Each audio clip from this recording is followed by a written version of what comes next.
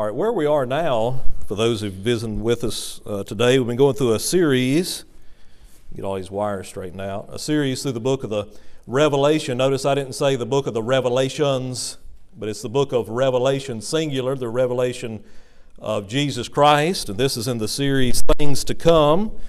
The majority of the book of the Revelation deals with futuristic events that have not yet transpired. We live right now in the Laodicean church age, which is found in Revelation chapter number 3, when the Lord Jesus is on the outside of the church and He's knocking at the door, and He's not even able to gain entrance into His own church. And then we find that the church there at Laodicea represents a church age in which we live right now, when the Lord said, "You're neither hot nor cold. I would rather have you either hot or cold," but He said, "I will spew you from my mouth." That's where we live right now. What's the next event on God's prophetic calendar? What's the next event that needs to take place? Well, the next event that will transpire is imminent, meaning it can happen in a moment. As you've heard me say before, it can happen before the end of the decade. It could happen before the end of the year. It could happen before the end of the month. It could happen before the end of the day. It could happen before the end of the hour. It could happen before the end of the minute. It could happen before the end of this sentence. Jesus is coming back for His church, the bride of Christ. Now, not the building. The building will still be here. The building is a facility. It's not the church.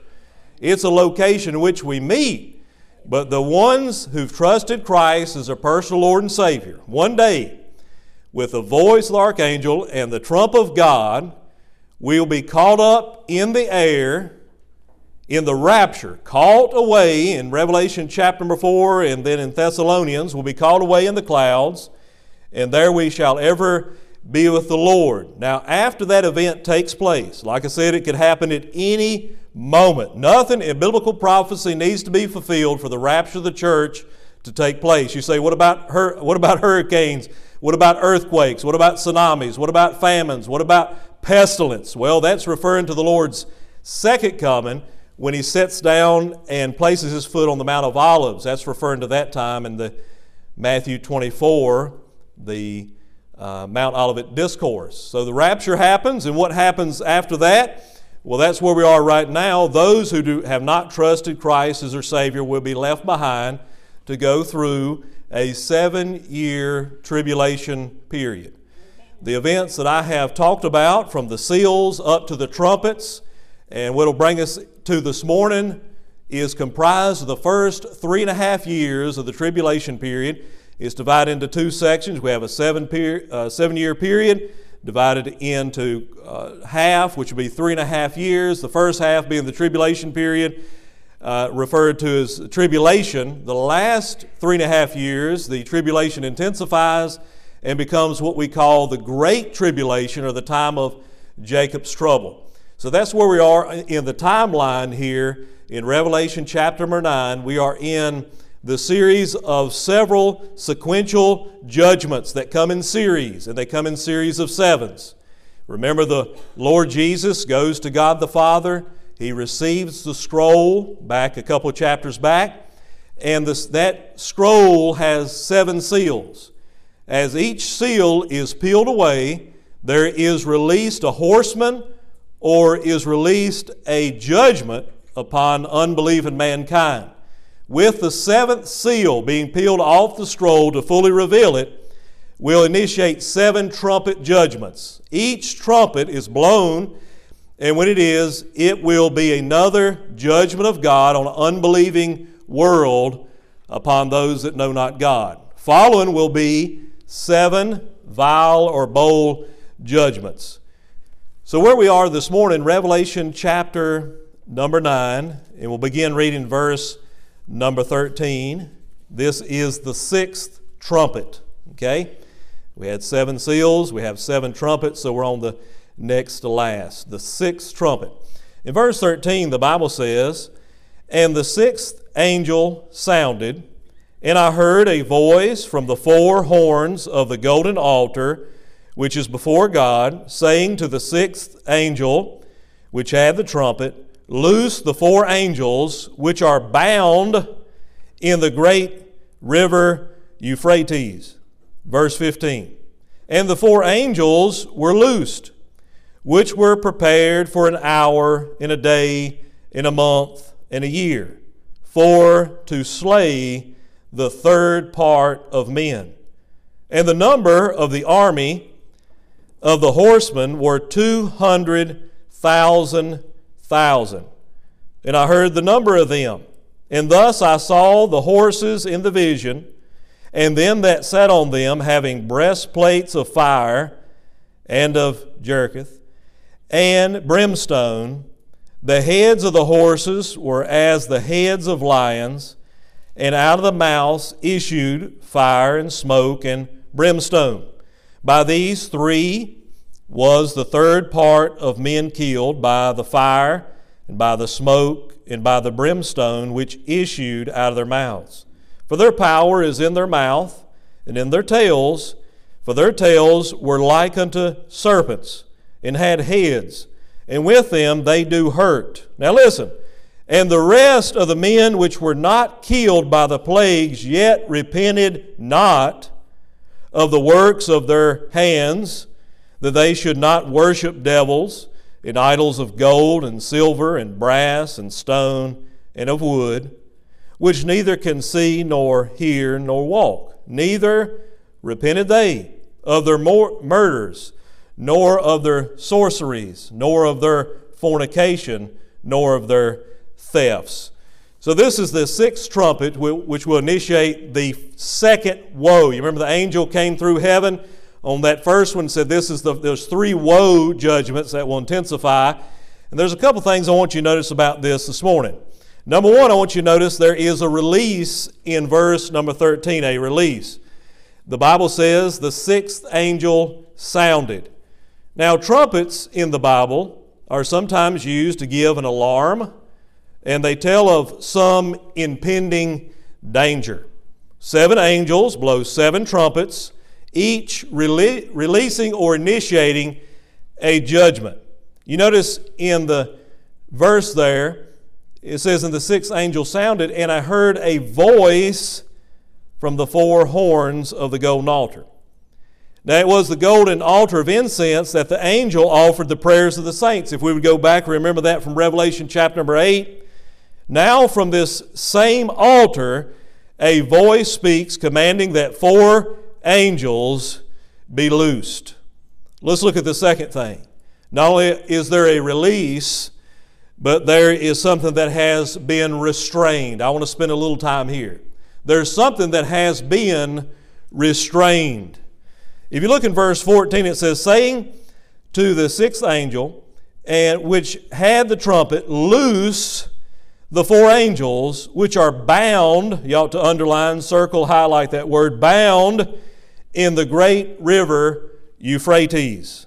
These are 4 angels that have been loosed. Now, to loose means to loose a person or a thing. And it's referring to 4 angels. The first intro of these 4 angels is the first time that we come across them. And it's important that we don't confuse these 4 angels with the 4 angels that we've seen that hold the 4 corners of the earth in Revelation chapter 7 and verse number 1 and hold the 7 winds. Those are different. These are not the same. And the reason I know that is because we talked about last week about those locusts that shall be released from the bottomless pit that have been bound there in the abyss, and we have been protected by them from God until that point. And it's seen here the fact that I know these are not good angels. They are demons. They are devils. They are fallen angels. And the reason I know that is because the Bible says that they are bound. They are bound. The Bible divides in when Satan fell from heaven in Isaiah chapter 14, Ezekiel 28. When he fell from heaven because he was lifted up in pride and wanted to dethrone God, remember a third of the angels went with him, which where we get fallen angels when we talk about demons and demonology. So that's what they are. They are bound demons. They are so diabolical, so evil, so perverted, so destructive that what has God done? God has bound them in the river, the great river, Euphrates. 4 angels bound in the Euphrates are the 4 of the most wicked and powerful of all the demonic fallen angels, demons or devils. Now, you say, well, Pastor, you said earlier that if I'm saved, then I don't have to go through the great tribulation period. And that is correct. If you're saved here this morning, you don't have to worry about the 7 vials and the 7 seals and the 7 judgments. But I'll tell you one thing we can do. We as Christians should be very grateful that God has restrained some things. God has been gracious. God has been merciful. God has spared us from judgment. Now here's a couple things that God has held back or delivered us from. Now something you must understand as we live in the church age as we are right now. Do you realize the church, Christianity, true Christianity, and those who walk upon the face of the earth that know Christ, that have convictions and morals and live the Christian life, we are known as a restraining force that is holding back evil in the world. Jesus Christ said of the Christian, ye are the salt of the earth. What does salt do? Salt preserves. He said, ye are the light of the world. What does light do? It provides illumination. But one day, when the rapture happens, and if you're saved, the Holy Spirit abides and lives within the believer. And he's talking about a restrainer. That restrainer is the Holy Spirit of God that lives in you when you are saved. And when that rapture happens, and the salt, the preserving agent of this world that preserves the earth, is taken away, when the light of the world, the Christians, Christianity, are taken out of the world, then the Holy Spirit will be removed during that time, and we will see literal hell on earth. You know, today, people despise Christianity. Even in America, we were founded on Judeo-Christian principles, and how quickly we are moving away from the values and convictions and morals and teachings of the Word of God. In fact, we see coming out of Washington and those that know not God would love nothing more than to silence the church and silence the Christian and get rid of the Bible and take away that thing that stands in their way, which is the salt and the light of the world. Now, let me tell you something about this world. The evil, the God-haters, and the evil politicians, they can have it. They can have this old world. Hey, this world is not my home. I'm just a passing through. They can have it. But as long as we're here, we're going to stand on for what is right, and don't minimize or think that what you believe is not worth it. We are the preserving agent of the world. And what will happen during that time, the Bible says, for the mystery of iniquity doth already work. Only he who letteth will let, until he be taken out of the way, and then shall that wicked be revealed. At that time when we are removed, He has the restrainer here, which is the Holy Spirit of God that lives and abides within every believer. And one day that restrainer will be removed. But in the meantime, what is God? He has protected us. Now, some people believe and hold the position that the Christian will have to go through the tribulation period. I'm going to show you 2 reasons why I do not believe that. Number 1, in 1 Thessalonians chapter 1, verse number 10, the Bible says, and to wait for His Son from heaven, whom He raised from the dead, even Jesus, which delivered us from the wrath to come. God has protected us. God will rescue us by way of rapture. 1 Thessalonians 5:9, for God hath not appointed us to wrath, but to obtain salvation by our Lord Jesus Christ. Let me tell you a couple other things God has delivered us from. He has restrained and bound and prohibited the 4 evil angels that are bound in the bottom of the Euphrates River, as well as those locusts that are found in the bottomless pit. These bound, diabolical, evil demons have been locked away, and we have been spared from them. You know, there's a couple things that God protects you from when you're saved. And thank God when you are saved, there's one thing that I can lay my head on the pillow at night and not worry about. I don't have to worry about, if I was to die in the middle of the night, about going to hell. I don't have to worry about that. You said, preacher, you ever been told to go there? You better believe it. But guess what? I tell them, I'm sorry, can't go. I'm sorry, can't go. Why? Because I'm saved. God's protected us and rescued from the flames of hell. Now, what do we deserve? We deserve judgment. We deserve hell. But God, in His mercy and in His grace, and in hell, would it be a shame for anyone to drop off a church pew, or in America today, to drop off a church pew or to hear the gospel and drop off into hell? Let me tell you something about hell. Hell was not prepared for human man.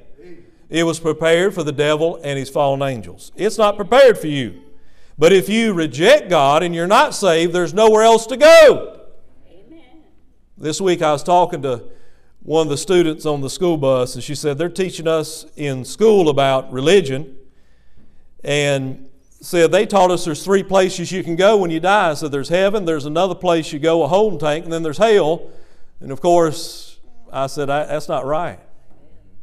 You say, how you know it's not right? Because that's not what the Bible teaches. There's not a motel between here and hell. There's no purgatory. You got 1 or 2 choices. There's a heaven to gain and a hell to shun. And all that hinges and depends on what you do with the person of the Lord Jesus Christ. Not your religion, not signing a creed, not being baptized frontwards and backwards until the tadpoles memorize your Social Security number. Not good enough. Not going to get you there. You got to trust Him. You got to believe on Him. You got to repent of your sins. And God will protect you and rescue you from these things as well. Well, since we're having such a good time, I'm going to move on to number 3. I want you to notice the river. The Bible says they are bound in the great river Euphrates. Now that's significant. Now sometimes in the Bible, when we're reading the book of the Revelation, there's things that we take literally at face value, that it means exactly what it says, when it makes sense. There is a river, great river Euphrates, so we take that literally. Now here in a minute, we're going to need to see what it represents, okay? But we're going to take this literally. Now see, the Euphrates River is both the cradle and the grave of human civilization. It's first mentioned in Genesis chapter 2 and verse number 14. It's mentioned as the 4th river near the Garden of Eden, and it says the 4th river is Euphrates. That's the first mention. Here's a couple of significant things about the river Euphrates, as it flows out of the Garden of Eden where man was created, Adam and Eve. It is the place where the first sin was committed, there in Genesis chapter number 3. It is where the first murder was committed, Cain murdering Abel there outside the Garden of Eden.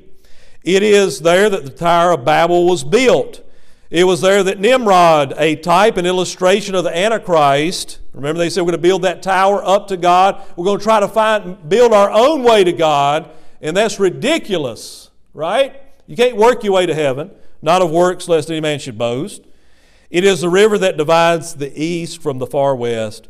It is one of the boundaries for Israel, Genesis chapter 15, verse number 18. It is where Satan's seat was in ancient times, according to Clarence Larkin.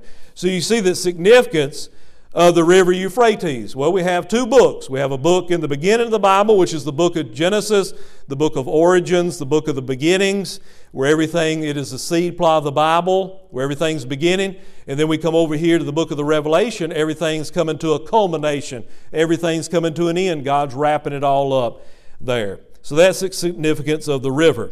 The next thing that I want you to notice is there is a reservation. There's a reservation. Look at verse number 15. It says these 4 angels were prepared for an hour, in a day, in a month, in a year, for to slay the 3rd part of man. Folks, these angels, they have a job, if you will. They have been reserved, bound in the river Euphrates, reserved for an exact time, an exact day of God's appointment. There is coming a day when God will permit these awful creatures to come forth. Those slain are no doubt incorrigible who would never accept Christ. See, God is strategically moving in the world at His own timing. God, we're not on our time, we're on God's time. God has His timetable. And God's timetable will be unleashed and will be strategically moved. We see it's God's time. So they have been prepared for this specific thing. Now let me say this. God has a time for everything. Galatians chapter 4 and verse number 4 says, "But when the fullness of time was come, God sent forth His Son." Now when I was first saved, when I was in my 20s, I heard people, they would say, well, for years, back in the 50s and 60s and 70s and 80s and 90s, preachers have been preaching that Jesus Christ is going to come, and they say, well, He hasn't came yet. But let me give you something you can take to the bank. Jesus Christ will return. Amen. Just because He has not yet, He will. And the main thing is you have to be ready. Now with these 4 fallen angels, they come out, that brings me to the next thing, the riders. These 4 angels will be the leaders of an incredible army comprised of listen to this, 200 million. 200 million. I believe to be taken literally, this would be the largest army force ever known to man. Let me give you something to compare that to so you can see the vastness of this army that these 4 fallen angels are in control of. This will be the largest armed force ever known to man. By the way, this is not Armageddon. We hadn't got that far yet. In World War II, the greatest number that the U.S. had, you think about the German offensive, the theater, the Pacific theater, all those who were drafted, all those who stood up and fought for our country during that time in World War II, the greatest number that the U.S., the United States, had under arms was 12 million at one time.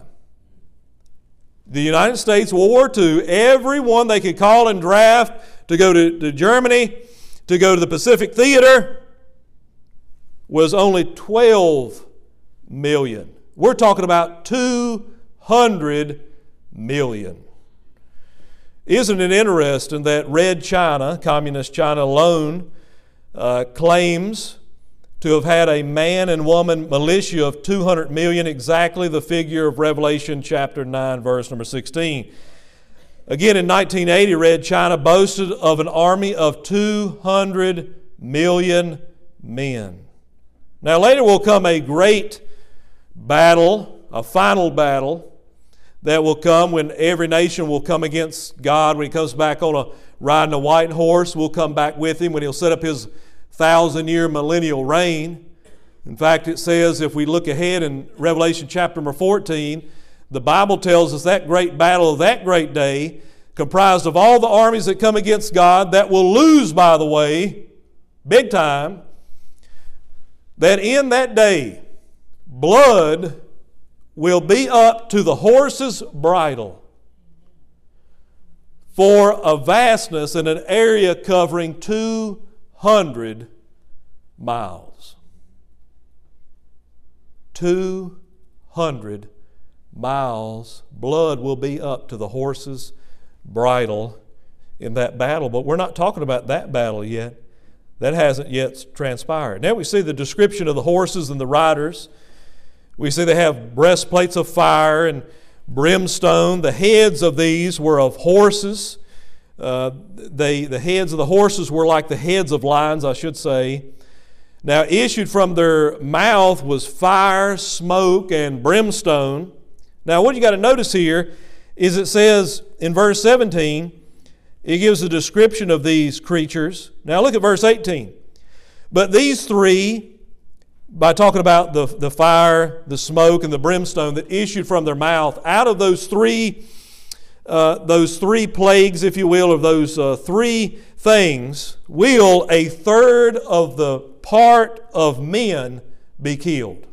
A third part. By what? By fire, by smoke, and by the brimstone which issues out of their mouths. 1/3 by fire, smoke, and sulfur, brimstone. Let's bring this into perspective. Now I'm going to tell you, you can believe the Bible is true because look at this. I want you to do this on your own, those of you that have an iPhone. I was sitting in my study last night. I said, I'm just curious because years ago, the population of the entire planet Earth was around 600 billion people. But in fact, as of 2019, the world population now is an estimated 7.7 billion people upon the earth. 7.7 billion people upon the earth. In a little bit of change there. I won't give you that exact number. But notice that a third of the men are killed by the tail that's issued from their mouth. Now remember before that 25% or 1/4 of the world's population was and will be killed during the fourth horseman of the apocalypse in Revelation chapter 6 and verse number 8. So we have, just going by today, now we don't know if this is going to happen in a year or 10 years or even 100 years, but it'll happen. But using today's estimates when it comes to the population explosion on the earth, 7.7 billion people, that you look at the fourth horseman of the apocalypse with the pestilence, and those that are killed, if we say 7.7 times 25%, we're talking about 1.9 billion people are killed under the judgment of God with the four horsemen of the apocalypse with the seven seals. Actually, that's the first four seals, to be technical about it. Now we come on down the road a little bit. We have 7.7 billion people to be killed by what we'd say 1/3 or 33%. 2.5 billion people will die under this judgment. 2.5 billion people. So by this time, where are we? 7-year tribulation period. We've only came halfway, 3.5 years. And what I'm getting to is after all that time, if we use today's estimates of 7.7 billion people, and we subtract, as we add those two judgments together, would be 4.4 billion people, then left on the earth at this point, halfway through the tribulation period, will only be left half of the world's population killed or destroyed in 1/2 period of the tribulation period, resulting in a population of 3.3 billion. Now I know some people, they think they're big and they're bad and they're tough and they're gruff. But you won't make it long if you're in the tribulation period. If you don't die of pestilence, if you don't die of disease, if you don't die being beheaded for the faith because you take the mark of the beast, and you'll die because of murders and so forth, will be taken care of. Now notice the last thing here very quickly is I want you to notice the resistance. You would think that after all this, that these people would realize there's a God in heaven and they would repent of their sins, but guess what? They do not. I want you to notice lastly the resistance. Look at verse number 20. And the rest of the men which were not killed by the plagues. Remember, we're talking about those who don't comprise the 2.5 billion that died during that time. We're not killed by the plagues. The Bible says, repented not of the works of their hands. That amazes me. These are hardening judgment. The same sun that, it hardens that clay, doesn't it? Repented not of the works of their hands. That they should not, there's a couple things here I want to point out, that they would not give up. It said they would not stop worshiping devils. This is idolatry.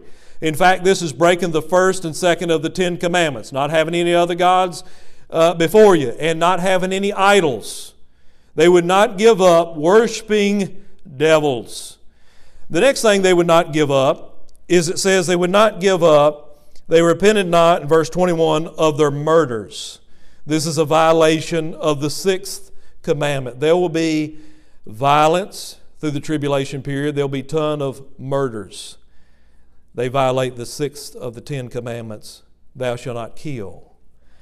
The third thing they say, which I think is interesting in the day in which we live, and it says here, nor of their sorceries. Now, that's an interesting word, sorceries.